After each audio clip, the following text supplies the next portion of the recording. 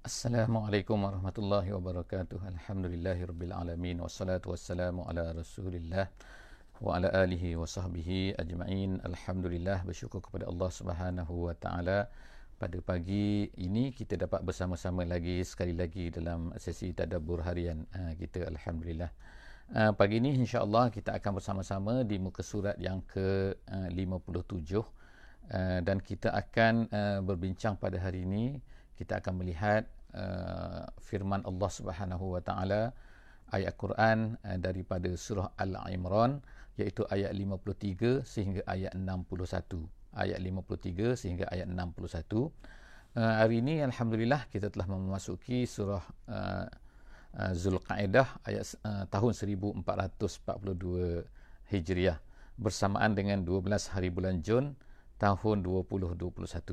Hari ini hari Sabtu. Moga-moga Allah Subhanahu wa taala akan memberi keberkatan kepada kita pada hari ini, dan saya harap kepada semua sahabat-sahabat yang bersama-sama dengan kita sekarang ini untuk bersama-sama membuka mushaf, tak kiralah sama ada live sekarang ni ataupun yang akan mengikuti sesi ini pada bila-bila masa sahaja, yang membuka video ni akan dapat bersama-sama untuk melihat Al-Quran, untuk melihat mushaf. Moga-moga kita akan dapat ambil yang terbaik daripada perkataan-perkataan yang ada di dalam muka surat ini pada hari ini, insya-Allah. A'udzubillahi minasyaitonirrajim. Bismillahirrahmanirrahim. Saya bacakan sikit untuk kita mengambil keberkatan dalam sesi kita pada pagi ini. A'udzubillahi minasyaitonirrajim. Bismillahirrahmanirrahim. Rabbana amanna bima anzalta wattaba'na ar-rasula faktubna ma'asyahidin. Saya ambil pendek je, insya-Allah. Ayat tu adalah ayat yang ke-53 daripada surah Ali Imran. Ayat ini adalah merupakan yang kita bincangkan pada hari ini. Yang kita nak lihat adalah sambungan daripada apa yang dikatakan oleh Al-Hawari, Hawariyun. Jadi Hawari ini, mereka ni telah berkata, Rabbana amanna, kami telah beriman ya Allah, bima anzalta, dengan apa yang diturunkan, apa yang telah kau turunkan kepada Rasul-Rasul, sama ada Rasul Nabi Isa alaihissalam kepada sebelum-sebelumnya. Kami beriman ya Allah dengan apa saja, sebagaimana kita orang-orang yang beriman, orang Muslim pada hari ini, kita beriman dengan semua Rasul-Rasul, dengan semua Rasul-Rasul yang disebutkan oleh Allah Subhanahu wa taala, dan juga dengan kitab-kitab, sama ada kitab Taurat, kita beriman walaupun kita tahu, kita yakin bahawa kitab yang ada sekarang, tetapi secara umumnya adalah kita beriman bahawa Allah Subhanahu wa taala telah menurunkan kitab Taurat kepada Nabi Musa, kitab Injil kepada Nabi Isa, kemudian kitab Zabur kepada Nabi Daud, dan begitulah seterusnya. Jadi Allah Subhanahu wa taala telah menyebutkan bahawa begitulah juga Hawari ini. Hawari ini yang kita sebutkan, iaitu jumlah mereka seramai 12 orang sebelum daripada ni. Mereka ni adalah orang-orang yang beriman dan mereka memohon kepada Allah Subhanahu wa taala, kami beriman ya Allah, dan kemudian kami beriman dengan apa yang kau turunkan ya Allah, wattaba'na ar-rasul, dan yang keduanya kami ikut. Maknanya beriman dan mengikut. Jadi kalau kita sekarang ni adalah dua kalimah syahadah kan. Yang pertama iaitu kami beriman dengan kamu ya Allah, dengan kau ya Allah, dan kemudian yang kedua kami mengikut apa yang dibawa oleh Rasul, iaitu wa asyhadu anna Muhammadan Rasulullah. Jadi begitulah juga Hawari ini, mereka kata mereka ni beriman dan kemudian mereka tu mengikut Rasul. Jadi apa yang mereka mohon kepada Allah Subhanahu wa taala adalah faktubna ma'asyahidin. Maka ya Allah, uktubna. Uktubna maknanya tuliskanlah. Janganlah jadi kami ni orang yang degil. Itu kata tafsir. Ma'asyahidin, jadikanlah kami ini, tuliskanlah kami ini ya Allah bersama-sama dengan orang syahid. Syahidin ini ialah maknanya orang yang menyaksikan. Menyaksikan apa? Iaitu menyaksikan kebenaran apa yang dibawa oleh Nabi-Nabi. Menyaksikan apa sahaja. Menyaksikan dengan Isa, beriman dengan Isa, beriman dengan semua-semua itu. Orang-orang yang beriman, ya Allah jadikanlah kami semua orang-orang yang syahid, yang menyaksikan kebenaran Nabi kamu, menyaksikan semua benda-benda yang baik yang kamu sukai. Jadi itu adalah ayat yang pertama kita pada pagi ini. Yang keduanya, seterusnya ialah ayat wa makaru, apa yang berlaku selepas daripada itu. Jadi Allah Ta'ala ringkaskan cerita sini kan, iaitu wa makaru. Orang-orang Yahudi ni tak suka kepada Nabi Isa alaihissalam. Jadi mereka telah membuat macam-macam perangai, mereka buat macam-macam helah, macam-macam idea, macam-macam perancangan. Jadi Allah Subhanahu Wa Taala sebut sini wa makaru. Mereka pun membuatlah perancangan. Iaitu siapa? Iaitu orang-orang Bani Israel yang tak percaya kepada Nabi Isa ni, tak nak terima Nabi Isa ni, menolak Nabi Isa ni. Lalu mereka pun telah makaru. Mereka telah buat perancangan mereka. Jadi makar ni, al-makar ni ialah satu perancangan yang mantap, yang hebat kan. Dia boleh jadi baik, boleh jadi tak baik kan. Kalau niat tu betul, kalau memang untuk betul, maka dia akan jadi baik. Kalau niat tu tak betul, mereka untuk kejahatan, maka dia akan jadi jahat. Jadi makaru ni lah, al-makar ni membuat perancangan mereka, membuat strategi mereka lah kan. Mereka telah buat, tetapi mereka tak sedar bahawa Allah juga telah wa makarallah. Allah ada perancangan dia. Dia jangan fikir bahawa bila dia buat tu maka Allah Ta'ala tak buat. Tak, Allah Ta'ala ada perancangan dia kan. Jangan fikir bahawa apa yang mereka buat ni akan menjadi. Tak, jangan fikir. Allah SWT sebut tu wallahu khairul makirin. Allah, perancangan Allah itulah yang terbaik. Jadi al-makirin ini adalah kalau kita katakan iaitu orang-orang yang membuat makar, manusia yang membuat makar. Jadi Allah SWT sebut sini dalam setengah penafsiran, dia kata macam ni, maksud di sini iaitu Allah Ta'ala tahu. Khairul makirin artinya Allah Ta'ala tahu siapakah Allah yang terlebih tahu apa, dan juga Allah mampu untuk menggagalkan perancangan mereka. Al-makirin. Jadi al-makirin ni ialah manusia yang cuba nak buat makar. Jadi Allah Ta'ala tahu apa yang mereka buat, Allah Ta'ala tahu apa makar mereka, Allah tahu perancangan mereka, dan Allah Ta'ala boleh menggagalkan apa yang dia nak. Jadi perancangan Allah, apa yang Allah Ta'ala tetapkan, maka itulah yang lebih mantap lagi, yang mengatasi planning mereka. Jadi kita ni kena sebagai manusia kan, kita kena faham bahawa sebenarnya kita ni adalah hamba saja. Kita tak mampu nak lawan apa yang ditetapkan oleh Allah Subhanahu Wa Taala. Sebab itulah maka jangan kita rasa bahawa kita nak planning satu benda yang bertentangan dengan apa yang telah ditetapkan oleh Allah Subhanahu Wa Taala. Apa yang Allah Taala suruh kita ikut. Kita kena ikut kan. Sebab apa? Sebab kalau kita tak ikut, kita seolah-olah nak lawan apa yang telah ditetapkan oleh Allah Subhanahu Wa Taala. Waalaikumsalam warahmatullahi. Jadi seterusnya Allah Ta'ala kata izqala, dan ingatlah ketika apa? Qala Allahu, ketika Allah Ta'ala berkata kepada Nabi Isa alaihissalam, Allah Ta'ala kata, ya Isa, wahai Isa, inni mutawaffika. Aku, Allah Ta'ala kata, Allah Ta'ala berkata kepada Nabi Isa alaihissalam, inni mutawaffika.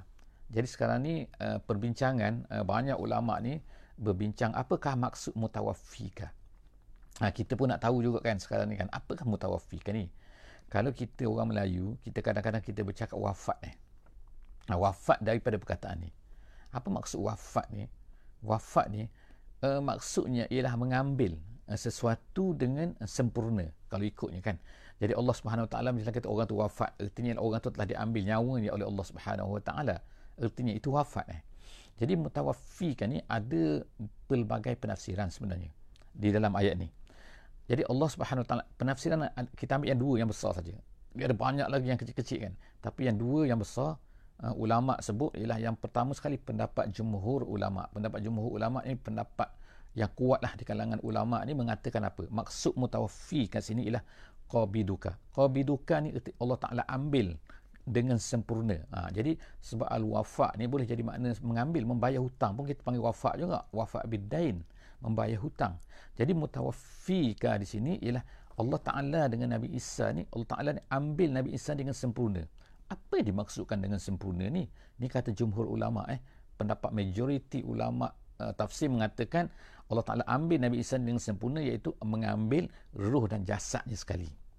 Kemudian selepas daripada itu disebut warafi'uka. Warafi'uka itu, dan Allah Ta'ala angkat kamu, wahai Isa. Angkat ni apa? Angkat ni, angkat tu dia kata waw tu adalah waw untuk menjelaskan kepada mutawaffika tu. Jadi apa maksud mutawaffika? Iaitu rafi'uka. Jadi erti di sini, ini jumhur ulama mengatakan bahawa Nabi Isa ni diambil oleh Allah Subhanahu Wa Taala bukan sebagaimana kita biasa. Kita semua ni wafat. Apa maksud wafat ni? Bercerai ni. Allah Ta'ala ambil ruh tu, dan tapi jasadnya tinggal di sini. Tinggal di atas bumi kan. Tapi ruh tu diangkat. Jadi akhirnya dia berpisah, tapi Allah Ta'ala meninggalkan jasad di bumi. Jadi itu tak dipanggil mutawaffika. Itu dipanggil sebagai wafat je. mati kan. Tapi Nabi Isa ni tak macam tu. Allah Ta'ala ambil dia dua-dua sekali, iaitu ruh dan juga jasad. Jadi ceritanya sebagaimana yang disebutkan iaitu bahawa bila orang-orang yang nak bunuh ni, orang-orang Yahudi dan juga tentera Rom ni, mereka berpakat mereka nak bunuh orang Yahudi dan juga tentera Rom pada masa tu yang memerintah di Palestin. Mereka nak ambil, nak tangkap, nak bunuh Nabi Isa AS tu. Jadi dibawa lah ke satu tempat tu kan. Jadi yang pembawa tu dikatakan ialah seorang yang merupakan Hawari yang telah belot yang telah khianat kepada Nabi Isa AS. Jadi dibawa tu sampai masuk ke dalam tu, Allah Subhanahu Wa Taala telah mengangkat Nabi Isa daripada atap rumah tu kan. Jadi dia jadi naik terus. Jadi bila tentera ni datang tengok, mana yang kamu kata Nabi Isa ni, Allah Taala telah menyerupakan orang tadi tu yang dikatakan nama dia Yahuza, nama dia tu. Jadi Allah Ta'ala serupakan. Jadi mereka pun tangkap, inilah Nabi Isa. Dia kata, tak, aku bukan Nabi Isa, aku ni Yahuza. Tak, Allah Ta'ala telah menyerupakan. Muka dia tu, wajah dia dah sama macam Nabi Isa. Dia kata, tak, aku bukan Isa, aku Yahuza. Orang kata, kalau tak, mana dia Nabi Isa? Kalau macam tu, kalau awak kata awak ni Yahuza, mana Nabi Isa? Nabi Isa pergi mana? Awak lah tu. Tapi dia kata pula, bukan, kalau aku ni bukan, aku ni Yahuza, dia kata. Habis itu Nabi Isa mana? Aku manalah tahu, dia kata. Kalau aku lah Isa, mana Nabi pergi Yahuza? Jadi bergaduh situ. Bergaduh, akhirnya Yahuza ni pun ditangkap, lalulah disalib. Jadi yang disalib tu ialah bukannya Nabi Isa. Yang disalib tu adalah Yahuza tadi tu. Itu cerita ni yang berlaku kan. Jadi Allah SWT sebut sini, wa rafi'uka, Allah Ta'ala angkat dia ilayya, kepada Allah Subhanahu Wa Taala. Jadi disebutkan di dalam hadis yang sahih, iaitu yang diriwayatkan, yang disebutkan oleh Ibnu Kathir. Dia kata hampir-hampir perkara ni adalah satu benda yang mutawatir dari segi maknawinya apa, iaitu Nabi Isa ni akan turun di hari sebelum daripada kiamat nanti. Dia turun semula dan dia akan memerintah bumi ini dengan mengikut syariat Nabi Muhammad sallallahu alaihi wasallam. Dan dia akan buat beberapa perkara. Di antaranya yang disebutkan dalam hadis yang diriwayatkan oleh Bukhari dan juga Muslim ialah, yang pertama sekali dia akan membunuh Dajjal. Yang keduanya dia akan membunuh babi. Yang ketiganya dia akan memecahkan semua cross palang-palang salib-salib ni yang dikatakan oleh orang Yahudi, orang Kristian ni kan, bahawa itulah sebenarnya salib-salib, mereka memuji salib dan sebagainya. Jadi Nabi Isa akan patahkan, akan musnahkan semua sekali ni. Yang seterusnya ialah dia akan mencabut jizyah, maknanya tak ada lagi sama ada nak Islam atau tak Islam kan. Jadi kalau ikut kita sekarang ni ialah Islam ataupun tak nak Islam boleh, tapi bayar jizyah. Jadi sampai kepada Nabi Isa ni tak ada lagi jizyah tu. Kemudian seterusnya adalah beberapa perkara lagi, dan satu hadis yang diriwayatkan oleh Muslim, dia kata Nabi Isa ni akan memerintah selama 40 tahun. Mengikut ajaran Nabi Muhammad sallallahu alaihi wasallam. Jadi itulah beberapa. Jadi insya-Allah kan kita semua boleh tengok dengan lebih detail berkenaan dengan cerita tentang kedatangan Nabi Isa alaihissalam pada akhir zaman nanti ni. Itu jadi kita tak akan sebut cerita sini. Kemudian seterusnya ialah Allah Taala kata wa mutahhiruka. Dan kemudian Allah Ta'ala akan mutahhir. Mutahhir maknanya mensucikan kamu. Mensucikan Nabi Isa tu. Mensucikan daripada apa? Mensucikan daripada kejahatan-kejahatan. Menjauhkan daripada perangai-perangai kejahatan-kejahatan orang Yahudi yang jahat ni kan. Dan sebagainya. Allah Ta'ala bersihkan dia. Makna Allah Ta'ala tak geluman kah kita kata kan? Tak terlibat dengan benda tu kan. Minal lazina kafaru. Allah Ta'ala selamatkan dia juga, maksudnya daripada perancangan yang dibuat oleh orang kafir ini. Wajailul lazina tabauka. Dan seterusnya Allah Ta'ala telah kata, Allah Ta'ala menjadikan orang-orang yang mengikut kamu wahai Isa, apa, fauqal lazina kafaru, di atas orang-orang yang kafir. Jadi maknanya apa yang dibawa oleh Nabi Isa ni adalah betul, dan orang yang mengikut Nabi Isa adalah betul, yang asal dulu. Kemudian ramailah selepas daripada itu orang-orang yang sesat daripada kalangan orang yang kata ikut Nabi, mereka sebenarnya kafir dengan Nabi Isa. Mereka kata Nabi Isa ni 3 lah, Trinity lah, semua tu adalah kufur. Jadi yang mengikut asal tu Allah Ta'ala dia angkat. Dia angkat maknanya ditinggikan di sisi Allah Subhanahu Wa Ta'ala. Tapi mereka yang tak ikut Nabi Isa tu, yang telah kufur dengan Nabi Isa tu, itulah jadi rendah dah kan. Rendah tu dari sudut mana kan. Jadi macam-macam lah penafsiran ulama sini. Ada yang katanya fauqal lazina kafaru, orang kafir ni orang Yahudi yang tetap nak ikut Yahudi juga, yang tak nak Bani Israel, yang tak nak ikut Yahudi juga. Waalaikumsalam warahmatullahi. Jadi Allah Ta'ala telah angkat mereka, maknanya dari segi hujahnya mereka tak boleh nak lawan sebenarnya. Mereka tak mampu nak lawan apa yang kita yakin, apa yang kita faham, apa yang kita tahu kan. Allah Ta'ala ceritakan kepada kita semua ni kan. Hakikat mereka ni berdasarkan kepada ajaran daripada pendeta-pendeta mereka saja, bukan ada kitab mereka ceritalah, mereka dah ubahlah, pendeta-pendeta mereka ubah semua kitab-kitab tu kan. Jadi Allah SWT sebut selepas tu ila yaumil qiyamah, sampailah kepada hari kiamat orang kafir tu akan jadi rendah kan, tak ada nilainya. Summa ilayya marji'ukum, Allah Ta'ala kata, dan kemudian seterusnya kepada akulah kamu akan dikembalikan. Fahkum bainakum, maka hendaklah kamu hukumkan di kalangan mereka itu, di kalangan kamu, fima kuntum fihi takhtalifun. Minta maaf, Allah Ta'ala akan hukum di kalangan kamu apa yang kamu berdebat ni pada hari kiamat nanti kan. Fima kuntum fihi takhtalifun, yang berdebat sekarang lah. Kita berdebat apa kan? Kata ni lah Nabi Isa gini, Nabi Isa gini lah. Macam-macam perangai-perangai mereka, kata-kata mereka yang tak betul tu, Allah SWT nanti akan putus, akan ceritalah nanti kan. Sebenarnya kan. Jadi Allah Ta'ala dah cerita pada kita dan Alhamdulillah kita terima kan. Tapi mereka tetap juga tak nak terima. Orang-orang Yahudi dan juga setengah daripada orang-orang Kristian yang telah menyeleweng itu. Seterusnya, فَأَمَّا الَّذِينَ كَفَرُوا فَأُعَذِّبُهُمْ عَذَابًا شَدِيدًا. Allah Ta'ala kata orang-orang kafir ni Allah Ta'ala akan azab mereka dengan azab yang pedih. Nak kafir sangat, tak nak. Dah kita beri keterangan, kita beri penjelasan, kita cerita dah kan. Hujah-hujah semua kan. Tak, mereka tak nak. Fid dunya wal akhirah. Jadi Allah SWT sebut sini, mereka ni akan diazab oleh Allah SWT di dunia dan juga di akhirat. Di akhirat of course lah, kita tahu kan. Mereka akan masuk neraka, mereka dan sebagainya kan. Orang yang kafir ni, orang-orang yang tak nak beriman, orang-orang yang engkar ni, dan di atas dunia juga. Walaupun kita tengok mereka ni macam banyak harta, macam maju dari segi macam-macam benda kan, industrinya maju, teknologinya maju, tetapi Allah SWT bukanlah kata mereka ni tak akan maju. Adakah mereka ni bila maju tu mereka ni tak azab? Tak, terletak pada manusia kan. Jadi ulama tafsir dulu lagi dah sebut dah, Allah Ta'ala azabkan mereka dengan macam-macam bukan macam dengan kemiskinan. Dia tak sebut kemiskinan, tapi antara yang disebut ialah asyaqa. Allah Ta'ala ulama tafsir sebut Allah Ta'ala azabkan mereka ni di atas dunia dengan apa? Dengan sakit jiwa gitu, dengan rasa tak selesa, dengan rasa tak bahagia. Tu asyaqawah maknanya. Dan juga dengan amrad dan penyakit, tak putus-putus penyakit kan. Tengok kita katakan sekarang corona ni bagi kita ada pahalanya, tapi bagi orang kafir, orang tu mereka mencelak, mereka bergaduh, mereka dan sebagainya. Jadi semua tu adalah merupakan azab-azab Allah Subhanahu Wa Taala yang diturunkan kepada orang-orang yang kafir kan.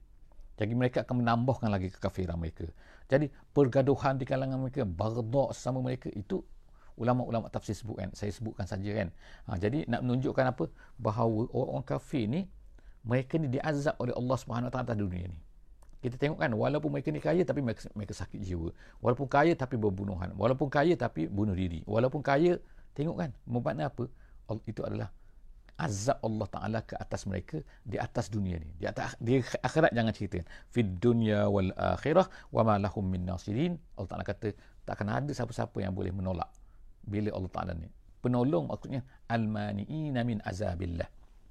Orang yang akan menghalang azab Allah Ta'ala bila Allah Ta'ala nak kenakan kepada mereka. Tak ada benda yang boleh menghalang perkara. Wa ma lahum min nasirin. Wa ammal ladzina amanu wa amilus solihat fayuwaffihim ujurahum wallahu la yuhibbuz zalimin. Adapun orang-orang yang beriman, alhamdulillah kan, kita orang yang beriman tetapi kita beramal soleh, insya-Allah kan, insya-Allah.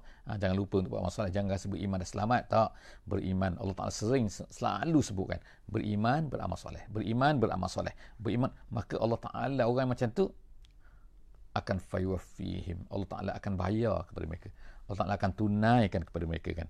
Allah Taala. Jadi ada di sini ada dua qiraat fayuwaffihim, fanuwaffihim dengan nun dan juga dengan ya. Fayuwaffihim dibayar, fanuwaffihim kami akan bayar, kami akan tunaikan. Ujurahum, ujur ni macam seolah macam gaji kan, tapi balasan maksudnya kan, balasan pahalanya ujurahum. Bila kita buat dapat pahala, bila kita beriman dan beramal soleh kita akan dapat pahala. Kalau tak beriman tapi beramal soleh tak dapat pahala. Sebab apa? Iman ni adalah tempat gantung, syarat untuk meletakkan amal soleh ni mesti kena ada iman. Jadi kita ada beriman, kita buat amal soleh, maka Allah Taala pasti Allah Taala kata dia akan bayar, dia akan tunaikan, dia akan beri pahala kepada kita. Fa yuwaffihim ujurahum wallahu la yuhibbuz zalimin. Allah tak suka kepada orang zalim. Orang zalim ni apa sini? Kalau ikut kaitan dengan sini ialah zalim ni boleh jadi maknanya ialah orang-orang yang zalim, orang yang tidak menunaikan haknya apa? Iaitu Allah Taala kalau dia beri, dia akan kira walaupun sekecil-kecil benda. Walaupun sekecil-kecil benda, sedamik-damik. Orang sini panggil kan. Maknanya kan, walaupun benda tu kecil, Allah Ta'ala akan bayar. Allah Ta'ala tak suka kalau orang tak tak kira ni. Itu zalim nama dia kan. Jadi kalau orang lah, kita hutang contoh kan, walaupun 1 sen kena bayar juga kan. Itu maknanya tidak zalim. Jadi Allah Subhanahu Wa Taala walaupun sedikit dia akan berayar pada kita. Itu satulah. Dalam tafsiran lain dia kata wallahu la yuhibbuz zalimin. Sinilah zalim seperti mana zalimnya orang-orang yang Kristian yang telah mengatakan Trinity, 3 Tuhan dan sebagainya kan, Roh Kudus, Roh yang suci, Spirit, kemudian Nabi Isa anak Tuhan, kemudian ayat. Itu semua Allah Taala tak suka, itulah zalim. Itu satu pendapat tafsir lagi kan. Zalika, kemudian Allah Taala kata zalika natluhu alaika minal ayat. Semua tadi yang kami ceritakan, kata. Zalika tu makna cerita Nabi Isa, cerita tentang Nabi, Maryam, cerita tentang Ali Imran, cerita tentang Nabi Zakaria. Semua yang kami dah cerita tu Allah Ta'ala katakan, Zalika natluhu alaika, wahai Muhammad. Kami ceritakan kepada kamu, iaitu kami kisahkan kepada kamu, wahai Muhammad. Kami bacakan, kalau natlu, kami baca, tapi maksudnya kami ceritakan kepada kamu, wahai Muhammad, alaika minal ayat. Itu adalah di antara tanda-tanda. Jadi tanda-tanda apa sini? Tanda-tanda kenabian Nabi Muhammad sallallahu alaihi wasallam. Nabi Muhammad boleh cerita semua tu kan. Kalau tak Nabi mana ada di situ?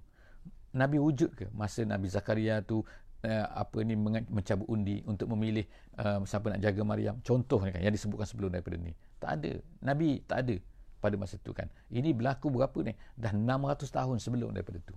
Sebelum daripada Nabi Muhammad sallallahu alaihi wasallam. Macam mana nak boleh tahu 600 tahun? Kita pun tak tahu kan. 600 tahun ni macam zaman kalau kita ni hang tuah dulu. Mana kita tahu kan? Sejarah cari kawan tak tahu kan. Tapi ini detail Allah Taala ceritakan. Jadi Allah Taala ceritakan kepada Nabi Muhammad ni adalah minal ayat, nak menunjukkan tanda bahawa kamu adalah benar.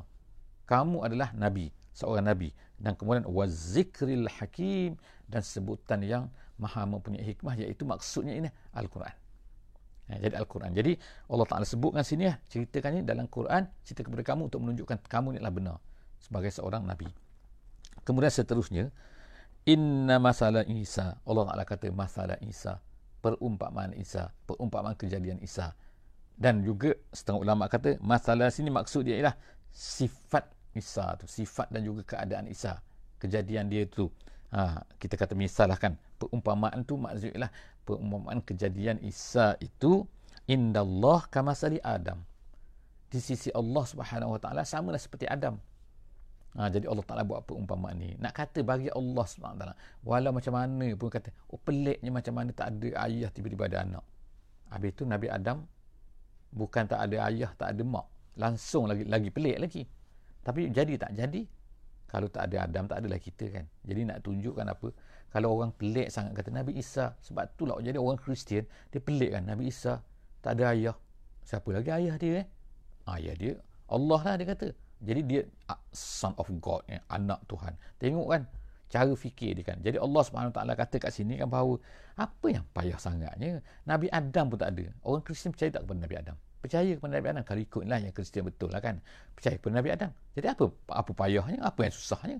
Nabi Adam siapa ayah dia? Tak ada. Siapa mak dia? Tak ada. Habis tu kenapa yang susah sangat nak mengayahkan Nabi Isa ni? Tak susah pun kan. Jadi Allah Ta'ala kata sama je. Tak ada apa pun. Indallah kamasali Adam. Samalah macam sifat, macam kejadian Nabi Adam alaihissalam. Khalaqahu min turab. Allah Ta'ala ciptakan dia daripada pasir. Allah jadikan dia daripada tanah. Daripada tanah boleh jadi manusia. Lagi pelik ke? Kemudian Allah Ta'ala kata, summa qala lahu kun fayakun. Bagi Allah Ta'ala mudah saja. Allah Ta'ala kata, kun fayakun. Bila jadi. Jadi kita sebutkan sebelum ni kan, bila sebut kun fayakun ni macam lambat kan. Kun fayakun. Daripada perkataan kun sampai kun fayakun tu kan lambat. Ada berapa? 0.01. Tak. Kejadian Allah SWT lebih cepat lagi daripada tu. Cuma kita ni Allah Ta'ala sebut sini untuk memberitahu kepada kita betapa mudahnya. Bagi Allah Subhanahu Wa Ta'ala bukan macam makhluk. Allah Ta'ala dia nak akan jadi terus. Jadi sepatutnya akidah macam tu kan akan mensimpelkan kejadian Nabi Isa AS. Apa yang payahnya? Kemudian seterusnya, tapi Allah Subhanahu Wa Taala kata ada juga orang menolak, ada juga orang syak, tak boleh duduk berfikir lagi kan. Jadi Allah Taala kata al-haqqu min rabbik, kebenaran tu datang daripada Allah Subhanahu Wa Taala. Sekarang ni Quran ni datang kepada kita ni kan, itu adalah kebenaran hak daripada Tuhan kan. Fala takun minal mumtarin, janganlah kamu ni nak jadi orang yang syak-syak. Syak tu, mumtarin tu maksudnya daripada imtira'. Imtira' ni ialah seseorang yang nak berdebat, yang nak apa kan, nak berhujah, tetapi dalilnya, hujah dia tu tak base kepada satu benda yang betul, tak base kepada satu benda yang strong. Itu mumtarin. Jadi Allah Subhanahu Wa Taala kata janganlah nak berdebat, janganlah duduk syak-syak kan. Kamu ni tak ada hujah pun sebenarnya kan, tapi kamu nak berdebat juga. Jadi jangan jadi macam tu. Allah Taala kata al-haqqu mir rabbik, yang benar tu datang daripada Allah Subhanahu Wa Taala. Bila datang daripada Allah Taala, jangan duduk syak lagi. Jadi kita sekarang sebagai orang mukmin kan, kita percaya kan bahawa Allah Taala dah cerita tentang Nabi Isa begini dia ni anak Maryam, dia ni Allah Taala jadikan malaikat tiupkan padanya begitu-begitu, dan kemudian dia jadi manusia. Jadi sudahlah kan bagi kita kan. Tiba-tiba nanti kan kita kan bacalah lagi dalam internet, baca sini baca sini, orang Kristian kata macam ni, kita pun jadi syak. Tu ke betul? Tu Allah Taala larang kita tu kan. Fala takun minal mumtarin, jangan kamu nak jadi orang syak-syak ni. Allah Taala kemudian selepas daripada tu cerita satu benda yang berlaku di dalam sejarah Nabi sallallahu alaihi wasallam, iaitu ayat selepas tu, ayat 61. Faman hajjaka, kalau ada orang berdebat dengan kamu wahai Muhammad. Jadi Allah Taala sekarang ni ceritakan kepada Nabi Muhammad dan cerita kepada kita lah kan. Kalau ada orang berdebat dengan kamu, Allah Taala nak ajar ni fihi, pada Isa tu, pada kejadian Isa tu, yang pelik sangat dia kata tu kan, nak berdebat. Jadi diceritakan bahawa perkara ni, ayat ini turun ketika ada satu kumpulan daripada Najran. Dia kata Najran ni ialah satu tempat yang kita sebutkan sebelum daripada ni, iaitu yang terletak di antara negeri Yaman dengan negeri Arab Saudi. Sekarang ni dalam Arab Saudi, dalam sempadan tu, tapi selepas daripada tu dah masuk Yaman. Jadi hujung di selatan kalau ikut peta sekarang lah kan. Jadi ada satu kawasan tu nama dia Najran. Najran ialah kawasan Kristian dulu zaman Nabi Muhammad SAW. Seluruh tanah Arab tu dia adalah syirik, musyrik, tapi Najran tu dia Kristian, dan dikatakan tempat ni lah tempat yang berlaku kisah Ghulam dan juga Rahib tu. Kemudian jadi dia ni orang Kristian Najran ni, apabila dia dengar Nabi Muhammad SAW dah ada di Madinah semua tu kan, jadi mereka pun datang. Dikatakan bilangan mereka pada masa itu datang 60 orang mereka datang, dan adalah ketua dia. Ketua dia tu ada seorang ketua dia, kemudian ada seorang sayyid dia, kemudian ada seorang padri dia. Dia kata yang mengetuai daripada 60 orang tu. Ada yang seorang bernama Aqib, seorang bernama Abham, dan seorang bernama Abu Harith. Abu Harith tu dia punya pendeta lah. Jadi mereka pun datang. Mereka pun nak berdebat lah dengan Nabi SAW. Dan berdebat, akhirnya berdebat di atas benda yang orang panggil kerah kepala kan. Dah cerita-cerita, tak nak terima juga kan. Dia ceritakan ni Nabi Muhammad ni, dia berdebat dengan Nabi kan. Ayah Nabi Isa siapa? Kamu tu kalau tak ada ayah, ni siapa? Dia nak juga Trinity. Maknanya Trinity dah zaman tu dia zaman Nabi Muhammad SAW ni, bukan sekarang. Zaman tu lagi mereka dah Trinity dah. Jadi dah berdebat kerah kepala. Tak apalah, Nabi kata fa in hajjaka, Allah Taala katakan kalau kamu tetap juga nak berhujah dengan kamu, hajjaka fihi, nak berhujah dengan kamu pada Isa tu, mim ba'di ma ja'aka minal ilmi, setelah tahu dah, setelah dah ada ilmu dah, setelah turun dah tentang ilmu tentang Isa ni kan, dah cerita dah, maknanya kita dah cerita pada dia, kita pun dah ada tahu, ayat Quran dah ada, kita cerita pada dia, tapi nak berdebat juga, fakul. Maka Allah Ta'ala ajar kepada kita ialah fakul, katakan kepada mereka. Kepada apa? Kepada orang-orang yang nak berdebat tu, orang Kristian-Kristian yang nak berdebat tu. Fakul, apa tahu? Ta'alau. Mari apa? Mari kita nad'u abna'ana. Kita bawa semua anak-anak kita. Kemudian wa abna'akum. Kami bawa anak kami, kamu bawa anak kamu. Bawa semua. Kemana tu? Wa nisa'ana wa nisa'akum. Kami bawa perempuan-perempuan kami, maknanya isteri-isteri kami semua bawa, dan kamu pun bawa isteri-isteri kamu semua. Bawa. Kemudian apa tu? Dah bawa. Kemudian wa anfusana wa anfusakum. Dan kamu pun dan kami pun akan datang sekali. Maknanya jangan kamu lari tinggal perempuan dan anak-anak saja, bukan. Kita berkumpul. Berkumpul kata di tempat umum, di public. Jadi kemudian apa kita buat selepas dah kumpul tu? Jadi Allah Taala ajar sini summa nabtahil. Selepas daripada itu kita nabtahil. Kita bernabtahil kuat-kuat. Ini dipanggil mubahalah. Dipanggil mubahalah. Mubahalah ni artinya ialah apa? Iaitu asalnya daripada perkataan al-bahlu. Al-bahlu ni maknanya ada satu pendapat kata maknanya al-la'nah. Maknanya al-la'nah. Ada satu perkataan lagi, al-bahlu juga maknanya ialah melepaskan. Maknanya melepaskan apa? Iaitu bila kita lepaskan binatang tu, anak binatang supaya dia nak pergi menyusu kepada mak dia, itu nama dia al-bahlu juga. Jadi al-bahlu ni boleh makna al-la'nah. Jadi dia bercampur dua tu, kita campur perkataan-perkataan dalam bahasa Arab ni kan. Jadi mubahalah artinya apa? Iaitu kita sama-sama berdoa kepada Allah Subhanahu Wa Taala, kita serahkan kepada Allah Subhanahu Wa Taala, kita tadarruk betul-betul dengan bersungguh-sungguh kepada Allah Subhanahu Wa Taala apa yang kita minta. Yang kita minta pada masa tu ialah tu yang selepas tu. Fanaja'al la'natallahi 'alal kazibin. Kita akan kata sama-sama, ya Allah, siapa-siapa yang penipu di kalangan kami ni, maka mintalah laknat ke atas mereka tu. Kamu pun cakap macam tu, kami pun akan cakap macam tu. Sebab kamu dah nak berdebat sangat, nak berdebat tak habis kan. Berapa tahun tak habis berdebat ni kan. Sekarang okey, kita buat macam tu. Biar semua anak-anak kita ada. Biar semua mereka menjadi saksi. Tengok berani tak berani kamu. Jadi apa yang berlaku di zaman Nabi SAW, 3 orang yang datang ni bersama dengan 60 orang mereka tu, orang Yahudi, orang Kristian daripada Najran tu, mereka takut. Mereka cakap sama-sama mereka, ni dia ni betul. Muhammad ni betul Rasul kan. Nanti kalau kita mubahalah dengan dia, nanti hancur kita. Sebab apa? Biasanya kalau orang, biasanya kata Imam Ibn Hajar di dalam kitab dia kan, Fathul Bari, dia kata kalaulah biasanya kan tak sampai 2 tahun akan hancur. Jadi orang-orang Yahudi, orang-orang Kristian tu pun, bila mereka diajak ni mereka takut. Mereka takut nanti kita balik habis, mati semua. Ataupun ada yang kata bahawa nanti api akan datang habis, dia akan bakar semua kita ni. Jadi mereka pun takut. Jadi mereka pun lari. Akhirnya mereka tak berani nak mubahalah dengan Nabi SAW. Lalu mereka pun akhirnya dikenakan jizyah saja. Nak masuk Islam tak nak juga. Jadi lalu dikenakan jizyah saja. Jadi itulah ayat ni kan. Jadi ibtihal, mubahalah ni adalah merupakan satu cara yang diajar oleh Allah Subhanahu Wa Taala untuk kita buat bersama-sama dengan orang kafir kan. Kalau orang kafir nak juga bertegas, nak juga tak nak terima kan, dengan cara kita tak apa. Kalau mereka berani, mari kita sama-sama kita bermubahalah. Jadi setakat itu saja ayat mubahalah ni, kita berhenti kat situ hari ini insya-Allah. Jumpa lagi dalam sesi seterusnya, iaitu pada hari Isnin insya-Allah. Bukan hari yang esok, hari esok hari Ahad kita ada hadis. Hari Isnin kita akan jumpa lagi insya-Allah, sambungan di muka surat yang ke-58 insya-Allah. Aku qauli hadza wa astaghfirullahal azim li wa lakum. Jangan lupa seperti biasa, jangan lupa dan terima kasih semua kepada yang telah menyumbang untuk kita meneruskan untuk menyebarkan sebanyak mungkin kan. Kerana kita memerlukan kepada pembinaan web, kepada untuk penyebaran, untuk pengiklanan dan sebagainya kan, untuk sebar ramaikan lagi kepada supaya orang dapat. Kerana kalau kita tak buat macam tu, ramai orang tidak tahu kan kewujudan web kita, kewujudan video ini insya-Allah kan. Jadi terima kasih kepada PMP, Pertubuhan Muslim Proaktif, yang telah berusaha kan untuk menyebarluaskan sesi ini. Terima kasih banyak-banyak. Jazakumullahu khairan. Bismillahirrahmanirrahim. Wal 'asri innal insana lafi khusr illa allazina amanu wa 'amilus solihat wa tawasaw bil haqqi wa tawasaw bis sabri. Wassalamu alaikum warahmatullahi wabarakatuh.